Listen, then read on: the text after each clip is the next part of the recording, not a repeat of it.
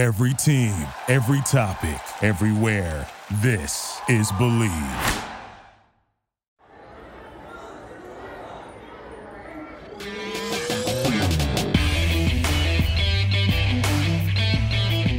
What is good, everybody? Welcome back to the O Show podcast, episode 428 of the podcast, presented by BetOnline.ag. Sign up for that 50% bonus only at BetOnline.ag. We are talking NFL and Major League Baseball playoffs. The postseason is rocking and rolling, Zach. I mean, we're live from our houses right now. I see you got my Warriors hat on right now. That's kind of weird, but I'll allow it. You gave it to me, so that's to your own home. But yes, it is. Last we checked when you were in dinner, Astros looked like they were about to go up 3-2. Did they not? I didn't see the end results. I'm assuming the Astros were up now. Big time. Probably something we should have checked before we came on. The Houston Astros are up 3-2 in the series after defeating the Red Sox 9-1 today. So it wasn't even close. The Red Sox came out smoking in Game 3. Kyle Schwarber hits the grand slam. They go up 2-1. Rafael Devers, Kike Hernandez is having a postseason like you wouldn't believe. He's up there with the all-time greats. David Ortiz, one of them in Red Sox lore. But the Astros had a nice win. They put up, I think, like 7 runs in the 9th inning for Game 4 to tie the series. And then it wasn't even close today. Chris Sale on the mound, do or die Game 5. Absolutely shat the bed. And the Houston Astros are 1 game away from their 3rd World Series in the last 6 years. At least not quite as dominant, but again, I don't know how that ended. But last I checked the score, Braves were up 3-0. It looked like last I checked. I don't know how that game ended, but the Braves are also 1 game away from the World Series. So they won their match against the Dodgers. We interviewed a wrestler today. The game they won 9-2. So the Astros won 9-1. The Braves won 9-2. They put up 4 runs in the 9th inning at Chavez Ravine at Dodger Stadium. This was not at all what I expected. After Game 3, I'm like, I was with you. We were doing a podcast together. I was watching the game in our studio's video room, and they were just kicking ass. I thought, okay, the Astros are done after this. The Sox are at Fenway. They got 2 more games at Fenway. I could easily see them wrapping it up here. And the offense went radio silent the last 2 days at Fenway. Now they're going back to Houston, down by 1 game, do or die with their whole season on the line. And the Braves, on the other hand, are just, I think, the best team in this postseason by far in the National League. As far as the National League is concerned, the Dodgers got their work cut out for them because they have to go into Game 5 to at very least make it go back to Atlanta at 3-2. However, we were in this exact situation. I was about to say, right? They were down 2-0 last year. They were down 3-2. Well, 3-1. Now, granted, it was in a neutral place at Globe Life Field in Dallas, Texas. This year, they're going to have to go back and win 2 games in Atlanta after winning 1 more in LA. So I honestly think it's the Braves' year finally. I mean, the Dodgers had a great year, a great series win against the San Francisco Giants. But it's looking like it could be Braves Astros at this point. What do you think? What odds would you put on either one or both series somehow getting to a Game 7? And we get a full ALCS, full NLCS before those series. Do you think those games are wrapping up in Game 5 or 6, both respectively? So they're both going to Game 6, and the Dodgers have to force a Game 6. It'll be Game 5 tomorrow. The Braves have the over, or they have the under to win this series in 5 games. The Astros have the over as well to wrap it up in Game 6 in Houston. I mean, I think the Astros have momentum. I could see them wrapping it up quickly. Their offense has been firing on all cylinders the past 18 innings, where the Red Sox just seem lost all of a sudden. They look so good 2 days ago. Would almost pick them to win the World Series 2 days ago. And I don't know what happened. That's baseball.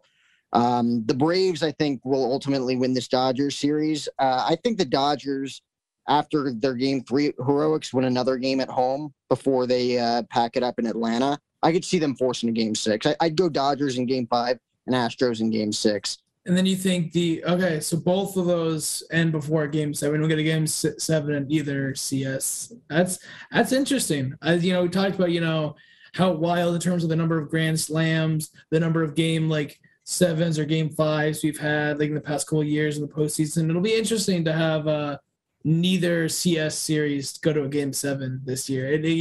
Normally that is the case, but it just feels weird. The new normal with the way last MLB season. So I'll be excited. I think it sucks so much that last year there were 2 game 7s and nobody actually really got to enjoy it at the stadiums. Like, it was really, really nerve-wracking to see the Astros, who were down 3-0 to the Tampa Bay Rays, come back and win 3 straight to force a game 7. No team in history has ever done that except the Boston Red Sox against the Yankees back in 2004. And given that it was their cheating year, too, where everybody found out that they stole signs, that would have been just heartbreaking to watch them go back to the World Series. And then on the other side, the Dodgers and Braves series, I thought was the best series. Cody Bellinger hits the huge home run in game 7 in the 8th inning. Dodgers win it. Then they go on to win the World Series. But time will tell. I mean, there's a game 6, there's a game 5. They're not over yet. If last year was any inclination, the Dodgers could easily come back in this series. I just think the Houston Astros are too much for the Red Sox right now. I think they're too inconsistent. They were widely inconsistent all season long, squeaked into the postseason, and all of a sudden, once you're in, everything changes. Anything could happen. And that's kind of what happened leading up to game 3. But I don't know. They just have looked like a completely different team. Like, the dime has turned, the past 2 days. So I fully expect to see an Astros team making it to represent the AL. And as much as I want the Braves to, I do think they're going to win the series. I don't think it's over. I don't think the Dodgers are going to take it lying down. No, speaking of that, as we draw close to the end of this MLB season, we got some rule changes that are as the minor league season gets underway. There's some rule changes that they're testing out in some of the different minor leagues. And as a casual MLB fan, I kind of wanted to give my opinion on some of them as someone's a casual MLB fan, and then you as a more diehard MLB fan kind of see if any of these rules appeal to both demographics. And so I'll start with this first one. This is for all AAA leagues, and it is slightly larger bases with less slippery surfaces. I believe they'll all be, because it's a diamond, I believe each side of the 4-sided diamond, I believe they'll each be about a half-inch longer, if I'm remembering correctly, and then they'll be made with a material to make them less slippery. I think that's good. I think, if someone can get all the way to that sort of like slipperiness of it, and like having it bigger, just that tiny bit bigger, I enjoy it. What are your thoughts on that one? Obviously, that's one of the I don't like that. To me, that's not news. Really? Putting the bases back a little bit. Like, to me, like, kudos to MLB for like trying, and minor league baseball for trying new things, but like that's like baby steps. Like, I don't understand. Like, if you're going to change something, like actually make a big change, like finally giving minor league baseball players housing that's going to be funded by the major league organizations, right? But I don't consider that news. Like, that's a baby step when it comes to not only player safety, but making the game of baseball interesting to the average fan, right? Like, I think that's what Jesse Cole, the Savannah Bananas, does so well with, banana ball. He has like a 2-hour time limit. Like, no matter what happens, you only get 2 hours of time, which is interesting. Like, I don't know how that works. I'd have to watch a game, but it's definitely a different dynamic that a lot of baseball fans, at least down south in Savannah, Georgia, are seeming to dig. They love it. Yeah. So there's a lot of other things that I feel like minor league baseball could try out to eventually see if Major League Baseball would want to adapt to those certain rules, even though, to me, the traditional baseball fan loves the game the way it is, like the average fan might think it's boring, but if I'm speaking honestly and truthfully, like, I love baseball the way it is. I could sit down and watch a 4-hour 10-inning game because it's exciting. It's exciting to a traditional baseball fan, maybe not an average baseball fan like yourself. To me, that one, I agree with you. That one's a bit minor. Like, it intrigues me a little bit, but there's nothing that speaks out to me. Next couple ones, I think are a little bit more interesting. This is for all AA. A requirement that all 4 infielders have their cleats within the outer boundary of the infield dirt when the pitch is delivered. So no infielder can be can have any part of their cleat outside of the infield dirt. They can't be pushed back into that, real deep infield. I kind of like that. I think because some of the things that I enjoy, because obviously home runs are always exciting, but kind of the idea of getting those like in park doubles or in park and even some in park triples. The idea that you don't have an infielder that is aware that they go for those not bunts, but just those like in park good base hits. The fact that like infielders can't quite take advantage of that as much, because again, it's just start the pitch. They're allowed to go in as soon as the pitch is thrown, so they can be right on the outside of it. So I like that rule. I like starting it in AA first as opposed to starting that rule in AAA. Because that's I think a bit more of a drastic change than the first one. So doing that at a lower level first. What are your thoughts on that? To me, again, like I put that in the same boat as that first rule. Like why, like that might not change anything. Like there's a good chance that rule literally does not change anything. Mm-hmm. That's basically all I have to say about it, because like it's just you could easily lay down a sacrifice button, someone still throw you out at first base in plenty of time. It doesn't matter if their cleats are touching the dirt or not. Mm-hmm. That's fair. Again, that's why I'm not opposed to these. If there's such minor changes, that's why there. But that's all fair. Next one, a requirement that pitchers must step off the rubber to attempt to pick off or other words, steal. I'm curious your thoughts on that one, because they have to step off the rubber first before they even throw the baseball. Mm-hmm. To attempt to pick off, according to this, and that is all high A is where that will be tested. That'll be tough, especially for left-handed pitchers when they try to pick off at first base. Like that eliminates a huge strategical thing that they're able to do, because a lot of lefties have a great move in where they could just look at home plate, lift their right leg, and then just step to first base while their back foot is still on the rubber, or at least right in front of the rubber. Mm-hmm.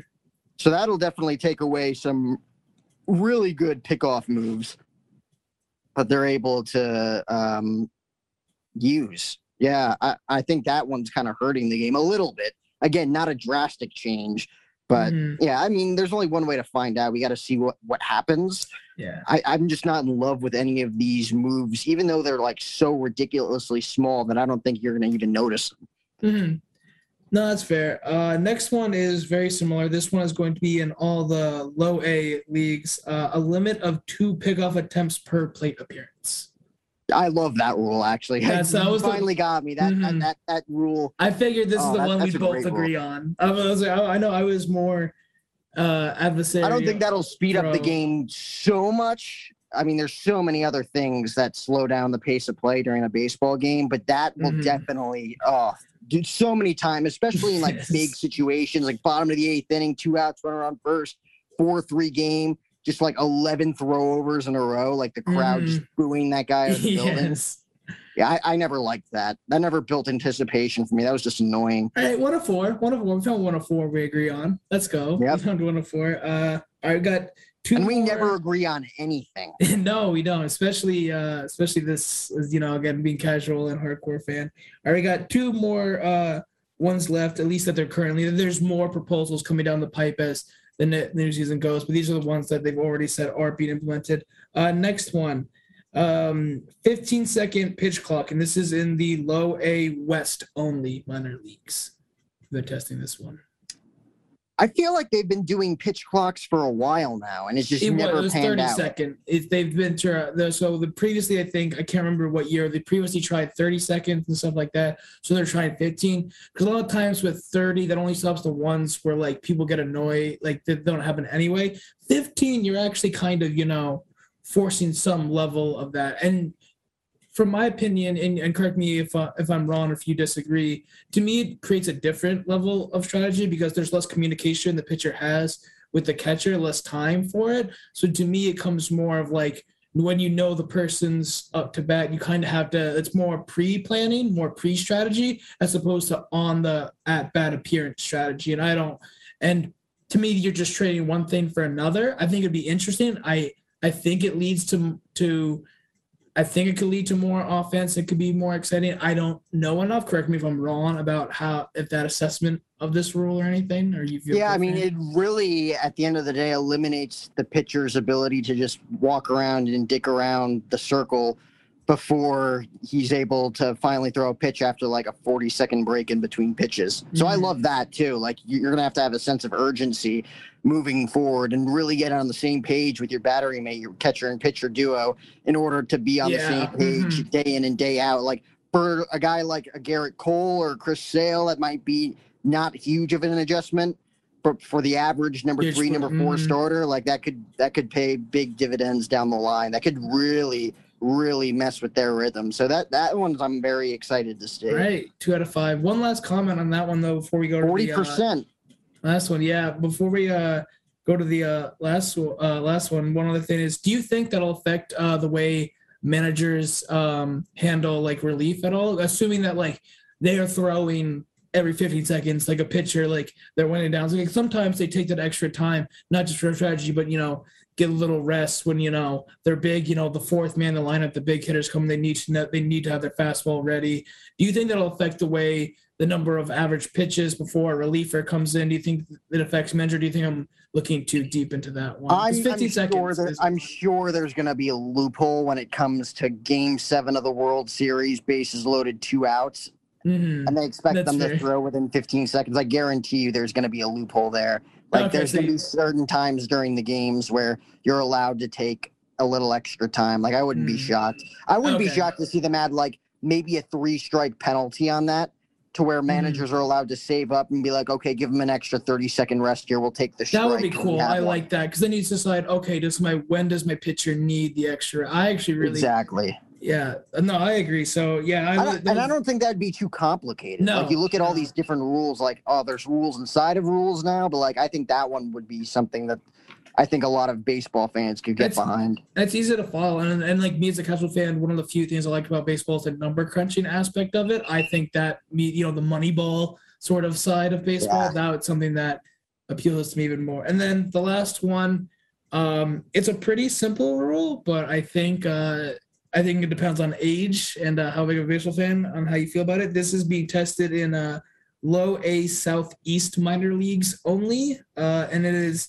the automatic ball strike system. So for behind the plate up, I think that they're still going to keep first, second, third. Right, they're just not going to have any control. Yeah, they're basically there just to give the call now. Yes, and then but will be no ump behind home plate. It will just be computer that can calculate the box, and it'll be ball or strike. So but they won't, not as strategic, because they're keeping the umps at first, second, third. They're not doing automated, safer out at first, second, or third yet, but at home plate ball strike system automated. I love this. I feel this way about I feel this way about certain rules in basketball. I feel this way about certain ways in football, and it's such a controlled sport like baseball where you can do it in so many regards. I enjoy it. I get in like sports. I love like basketball and football. You can't do it for everything, but I think in a sport where you have the ability to take the human error of a ref or an ump out of the game, and let just these two teams of just these most hardworking, dedicated athletes, let it be up to them and not someone's human judgment on a ball going 90 miles per hour, like at minimum usually. I enjoy this rule, so I'm a fan. Who determines what's a strike in a ball though? It's the computer. It is. So basically they want to calculate. So basically the way it's going to use infrared technology. So basically over the plate, it'll calculate the distance up and down, and then basically the infrared camera will be filming right behind right below the pitcher's mound and right in front of home plate, both filming respectively this direction, and basically infrared lights behind the catcher, and again behind the pitcher's mound. We'll do that, and we'll be able to calculate. So it's kind of sort of the same thing you see on TV, but even more sometimes on TV they'll show where in the 9 square pitcher's box it was, whether it was out or stuff like that, just using infrared technology. So it is very accurate. It just comes down to the fact that sometimes, I don't know, some people, my uncle hates this person, or at one point hated it. I don't know if he still hates it, because his whole deal was that sometimes the idea of getting it right near the out, but trying to bait them, there's some strategy in that, knowing about the ump. But I don't like strategies that play to that, so I'm completely for this automated ball strike system. Yeah, I mean, it should be interesting to see because it's never been done before, and I'm very curious to see the players and how they react to the actual system, and if they actually argue anything in the future if this were to take over in the next 5 years or so. Yeah, I mean, it's not a 100% guarantee that they're going to like the strike and ball ratio of this computer. No, absolutely. Even despite it being because there's one thing. There's like what is technically accurate and what has been baseball accurate for the hundreds of years the game has played. Even if technically a ball is a strike or a ball, no ump has ever called it that in 100 years. Then people, it's like, well, this isn't the same game. I get technically it was ball or strike, so it'll be interesting. But that's why I like how they're starting it in low A and only in the southeast region. Starting at a very small sample size, and so for like some of the other rules we talked about earlier were like all AAA and all AA. This one, it's starting in low A, just one region, so I think that'll be more interesting. So let's think about half of them we agreed on. I think about 3 of the 6 we came to an agreement on. So I like that. I just good like for us. I like that the MLB is trying new things. I like that when leagues as old as the MLB still try to innovate the game while still sticking hard to diehard fans. So I appreciate that. So that's our MLB coverage. What do you want? What we're talking about next, Jackie boy? I think it's halftime. I think we got MLB out of the way, which means it is time for the Michael Cera halftime show. Yes. Buddy. As we play our Michael Cera halftime show graphic, what do you got for us this week? Last week we had Robin Cote, our studio producer, our audio producer, come in, sit on the couch with us, and kind of briefly explain how she met him once, and you loved that. You just ate all of that up because you were such a big Michael Cera fan. But what did you find this week? This week, so it looked like roughly about a week ago, John Hamm hosted a charity poker event. Included people like Don Cheadle, Hank Azaria, Michael Ian Black, and our beloved Michael Cera in a charity poker event. It was an online charity poker event. Each person was, competing for it. And our, Michael Cera is the underdog. Everyone was making fun of him in the beginning, and he was winning the whole game. And then it felt like a Michael Cera movie. And then with 5 minutes left on the clock, he lost, and he lost a big hand. And I think it was, I believe it was Michael Ian Black. I'm not 100% sure on that, but someone took the lead from him, and he was down, and then he got a beautiful hand, and on the second to last hand, he just got it all back, and then just folded on that final hand, sealing his victory, and he ended up winning $20,000 for first responders first. Yep. Wow. Mm-hmm. Yeah, so that'll be a bunch of medical supplies, a bunch of food, even daycare. So it even covers Uber and Lyft pickups for first responders that have kids in childcare, and they have to try and get them our kids in elementary school and middle school, stuff like that, along with obviously the medical supplies and the food. So it was actually a really cool video. It was, let's see, BeGamblingAware.org that's sponsored, so you can go over to their website. They probably can watch the whole event there. It was actually really fun, and it's just a cool event to see him, little underdog, most unlooking poker shark guy you've ever seen win a poker match, win $20,000 for charity. Was just really cool. So that's my. He's starting to look like what's his face, the guy who played the kidnapper in the Ted movies. Yes, he is. He is. That's literally who he looks like right now in the Hank's home game for charity. He's definitely getting a little bit of the weird, creepy mountain man with the little whole little spots that don't quite fit in the beard. Giovanni Ribisi, that's his name. And but yeah, so that's the Michael Cera event for today. Again, Michael, you are always welcome on the O Show or on the Jack and Zach Bet Show. We love you dearly, but yeah, that is my Michael Cera moment of the week. If you were to meet Michael Cera, what would be the one thing you'd say to him? If you had one question to ask him. I had one question to ask him. it would probably be more about how he transitioned from that. It's like, because like, especially because when Superbad first came out, because that was the movie that put him and Jonah Hill on the map. And he was alone. And Jonah Hill dealt with this in a different way as being like the fat guy, but he was still as like an awkward nerdy guy. But now like he's a business entrepreneur. He does a bunch of like podcasting work. He does like a bunch of health stuff now. And I was just like, so especially in an industry like that where people pin you down so much. Obviously, I don't deal with that to the like same extent, but with like in terms of obviously you have to change yourself, but like how do you deal with like and how do you overcome people pinning you into a box, and how do you like let that ignore you and become your own self? Because I think him and especially Jonah Hill have done that better than anyone in terms of people that have been typecast and stuff like that, and they've recovered. Those two have recovered more than anything. So I would ask. Again, we're talking about Michael Cera, but I would ask either one of those would be the number one question. Oh, I've always thought that Jonah Hill was the, like quietly the most accomplished film person. And for someone who, again, like typecasted out of the gate after Superbad, and whether it be 22 Jump Street or even Moneyball, you could say he was typecast in the role that he played. He was. Right? It was a drama, but he was still very typecast. So it's still the same character, absolutely. So to me, he's sneakily one of the most director even now actors. with mid-90s. Yeah. He's even going into directing now. No, I agree. Both of them. So that would be the question I would ask Michael. All right. Enough of that. Again, Michael, you're welcome on anytime. But we've run out of time for Michael Cera here on the Michael Cera Halftime Report, brought to you by BetOnline.ag and Zachary Kelly. Let's do some bets. Let's talk about some NFL bets. It's week 7. You claimed to be the Oracle last week. Nearly almost 80% of your bets turned out to be correct. I was watching it, and it was roughly about right. If I got all of the over-under spreads, I'd have to recheck my math, but I think I was about between 76 and 78% if I did my math correctly in terms of all my picks, spreads, props, all of that.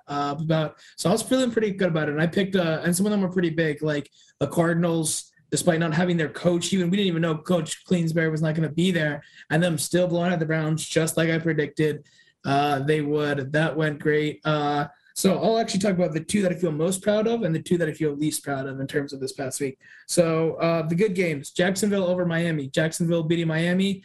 That was one that I called. I called that spread correctly, so I feel really good about that one. Again, Cards over the Browns. That one. Especially when found out Coach Cliff Kingsbury wasn't there, and then the weather report of 20-mile-per-hour winds, and the fact that it was going to be really hard to throw the ball, and that even with their backup running back in Kareem Hunt, Nick Chubb was hurt. Browns were still the way better running game, or at least perceived better running game. So I was really up with those 2. The 2 that were a little disappointing, the 2 bets that made me look like a little bit less like an oracle, was the Carolina over Minnesota, because rule to our audience to forget.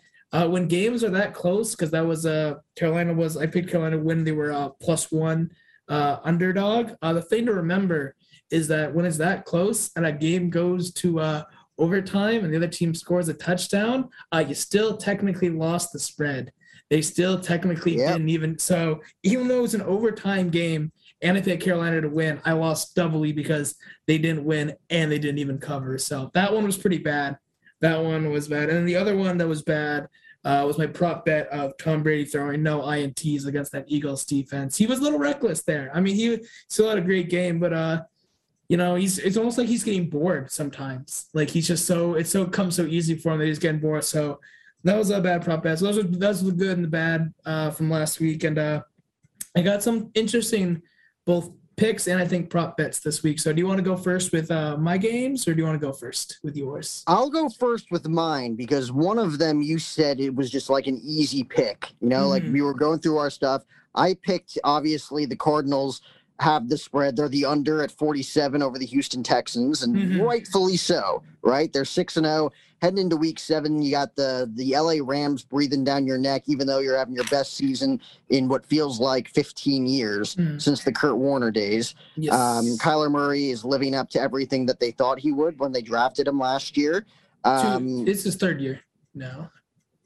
See, I got that wrong with Cam Newton, too. I thought he was, legitimately, 5 years in, and I forget how old I actually am. I think the problem is that both those players, there's like players like Mahomes or like Herbert, because those he obviously sat for a year, but like with their first year starting is Otto bat. Both Cam Newton and Kyler Murray had pretty bad first years as starters. So I think sometimes you're like, you don't even pay attention to like they're gonna be, oh, this was the first year that was good, so that was their first year, right? So I don't blame you for that. But yeah, this is his third season now, I believe, his third season.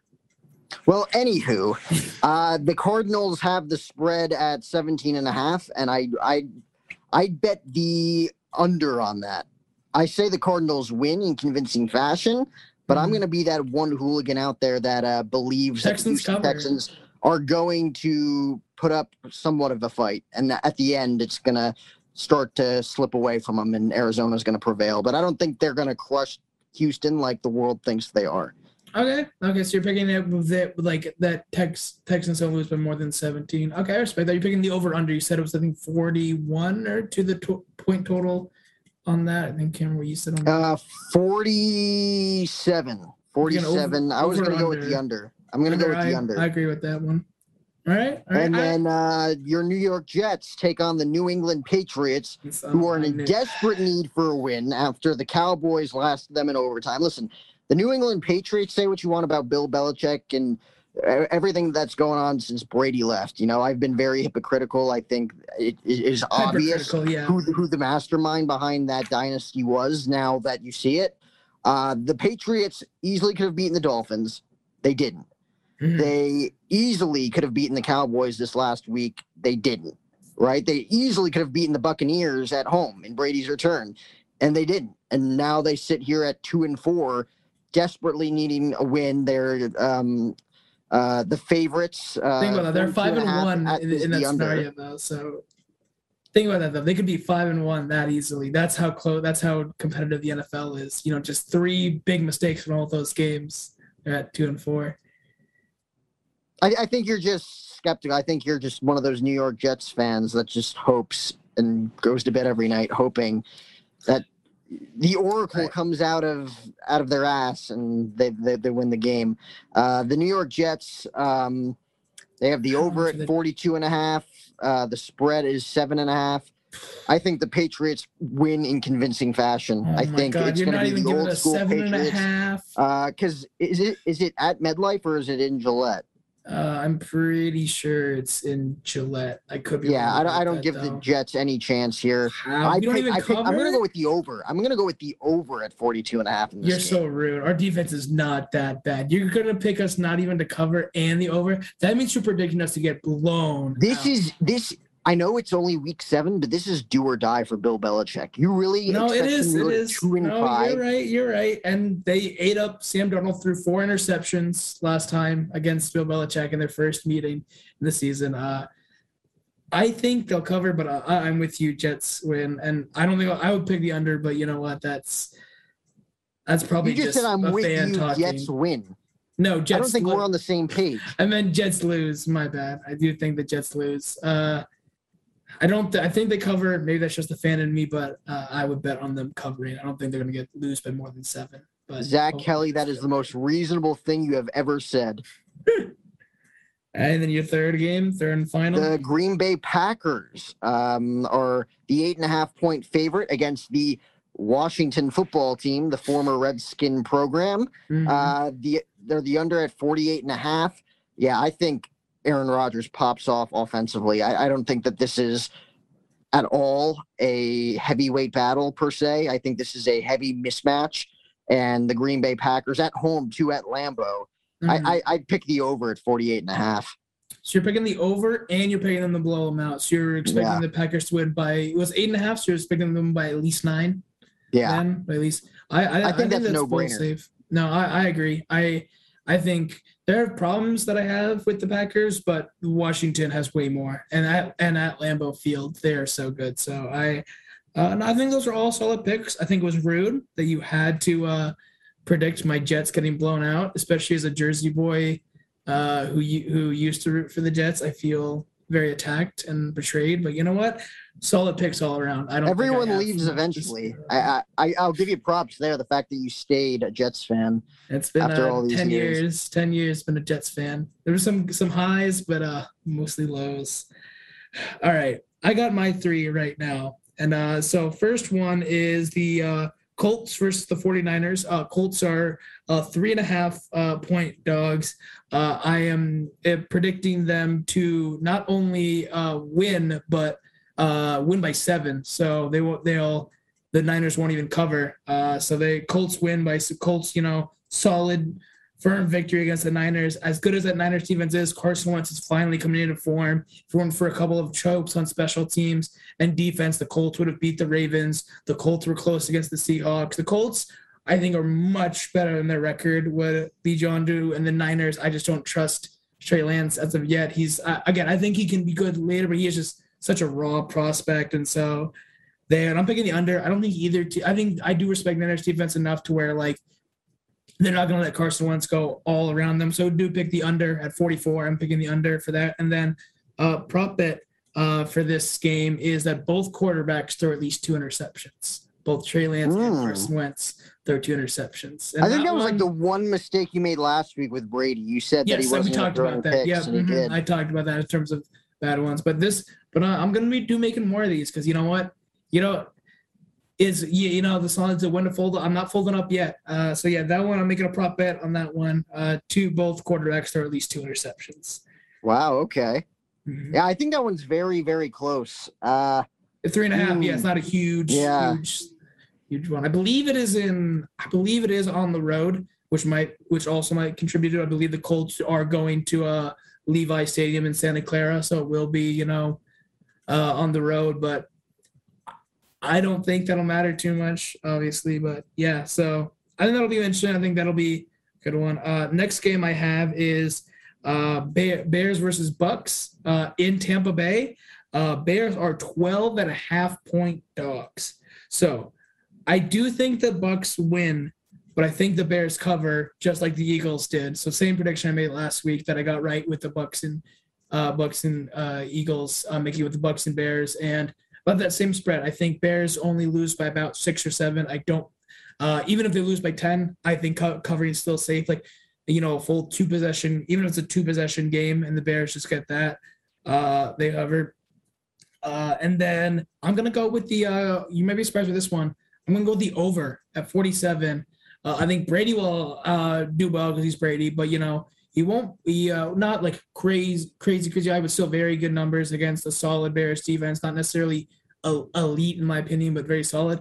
And then I don't know what happened to the Bucs defense of last year that destroyed Patrick Mahomes and shut down Aaron Rodgers in the fourth quarter in the NFC Championship game. That secondary is horrendous, and Justin Fields looks like he's finally getting to a flow of things. I think that I'm taking the over on that game. So Bucks win, Bears do cover though, and I'm taking the over at 47 points. Yeah, that spread is a lot wider than I thought it would be. I know that Chicago's sucking wind, but I guess they are in Tampa Bay. Yes. Yeah, I'd go with the over too. Mm-hmm. I wouldn't be stunned to see that one be a total shootout. Mm-hmm.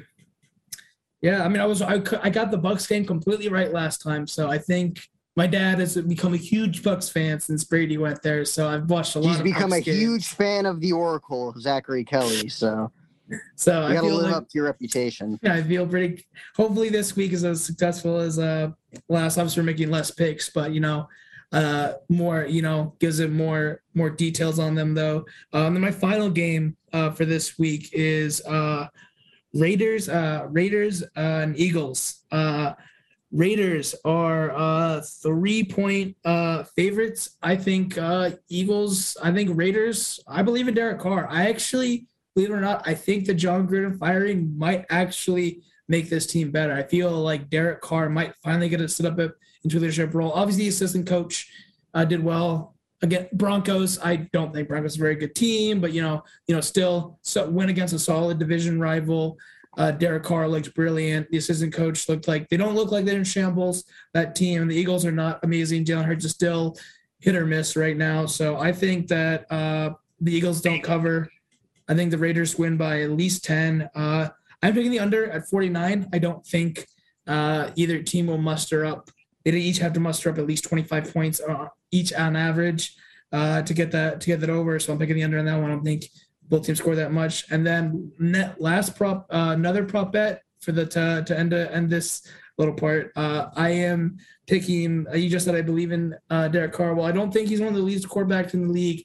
I feel like when he's confident, he's in a comfortable situation. Like I said, Eagles defense, he really thrives. I think Derek Carr. My prop bet is Derek Carr throws at least 3 touchdowns with no interceptions.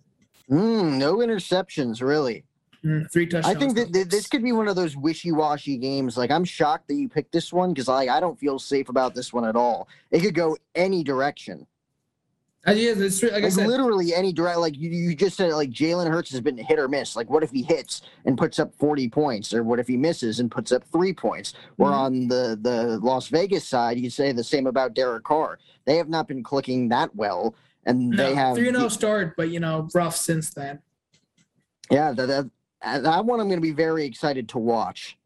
Yeah, I gotta say, the thing is, I know I picked riskier games, but it's you have to challenge Vegas in these things. Like if you keep picking, Bears, Bucks, like stuff like that, or some of the other ones, Vegas is okay with you getting those small victories because eventually there'll be the one upset. They'll just get it back, and sometimes you have to go out on the limb. You have to challenge Vegas. So that's why I did two more heavy bets and then one close. But obviously I picked the Bears to at least cover. But even then that's still a safer bet. So I think overall, and some of the between that and the props, you gotta challenge them a little, have a little bit of a safety net for you, so you're not losing too much. But in order to win, you do have to challenge Vegas. You do have to get them where they think they're confident. So I feel the pretty good. Oracle knows best. Yeah, the Oracle knows best. Hopefully that wasn't like Jalen Hurts. Hopefully I'm not hit or miss, and this is a big whiff. But it was a great week 1, picking all the games. Hopefully these more select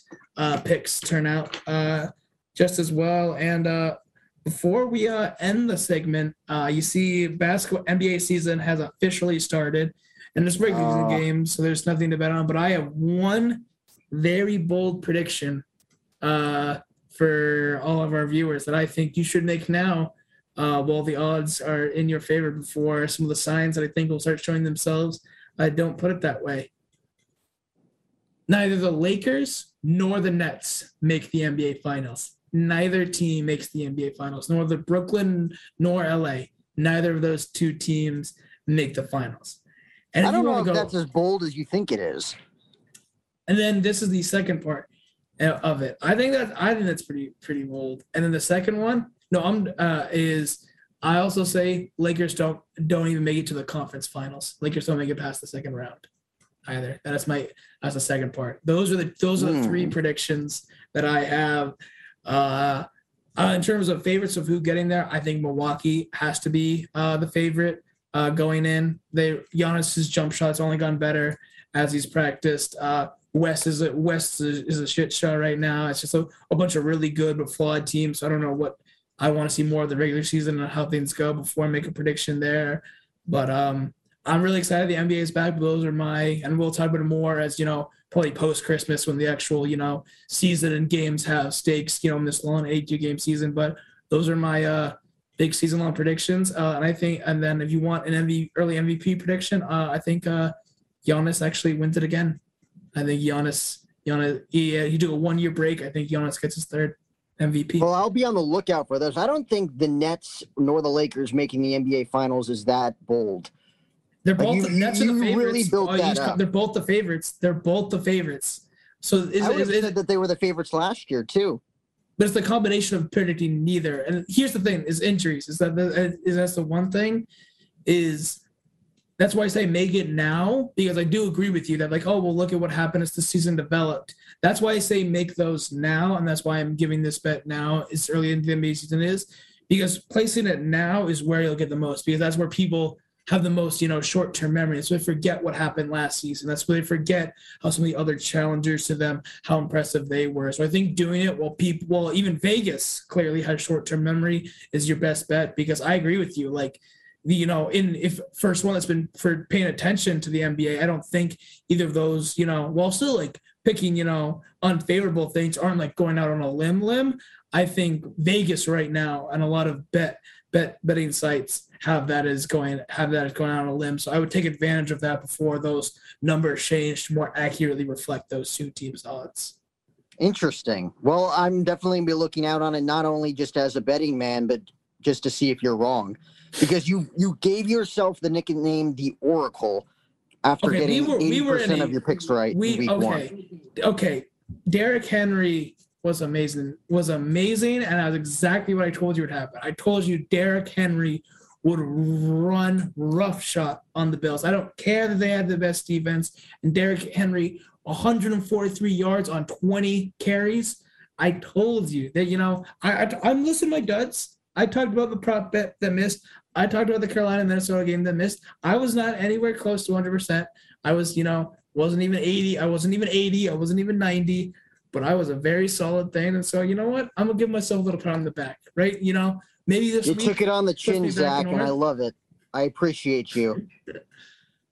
I appreciate you wearing my hat tonight. I appreciate you wearing your Jimmy Buckets t-shirt. Yeah, Jimmy Buckets, baby. Kudos. Jimmy Butler. Woo. Tune in to NFL Thursday Night Football tonight. Again, the O Show is presented by BetOnline.ag. Earn a 50% welcome bonus up to $1,000 on your first ever deposit at BetOnline.ag. Use the promo code capital BOL 1000, that's capital BOL 1000 to earn your extra 50%, and it will be added to your sports book betting bankroll instantly, with a couple of those key perks being a minimum deposit of $55 required to qualify for the bonus. And of course, the free play allows you to earn for the sports book that cannot be used for the race book, casino, poker, live betting. The free play you earn are for the sports book only. But again, that promo code is capital BOL 1000 to earn your extra 50% using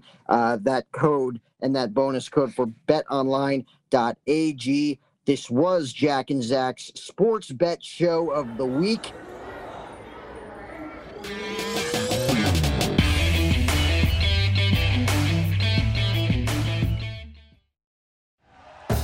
Thank you for listening to Believe. You can show support to your host by subscribing to the show and giving us a 5-star rating on your preferred platform. Check us out at Believe.com and search for BLEAV on YouTube.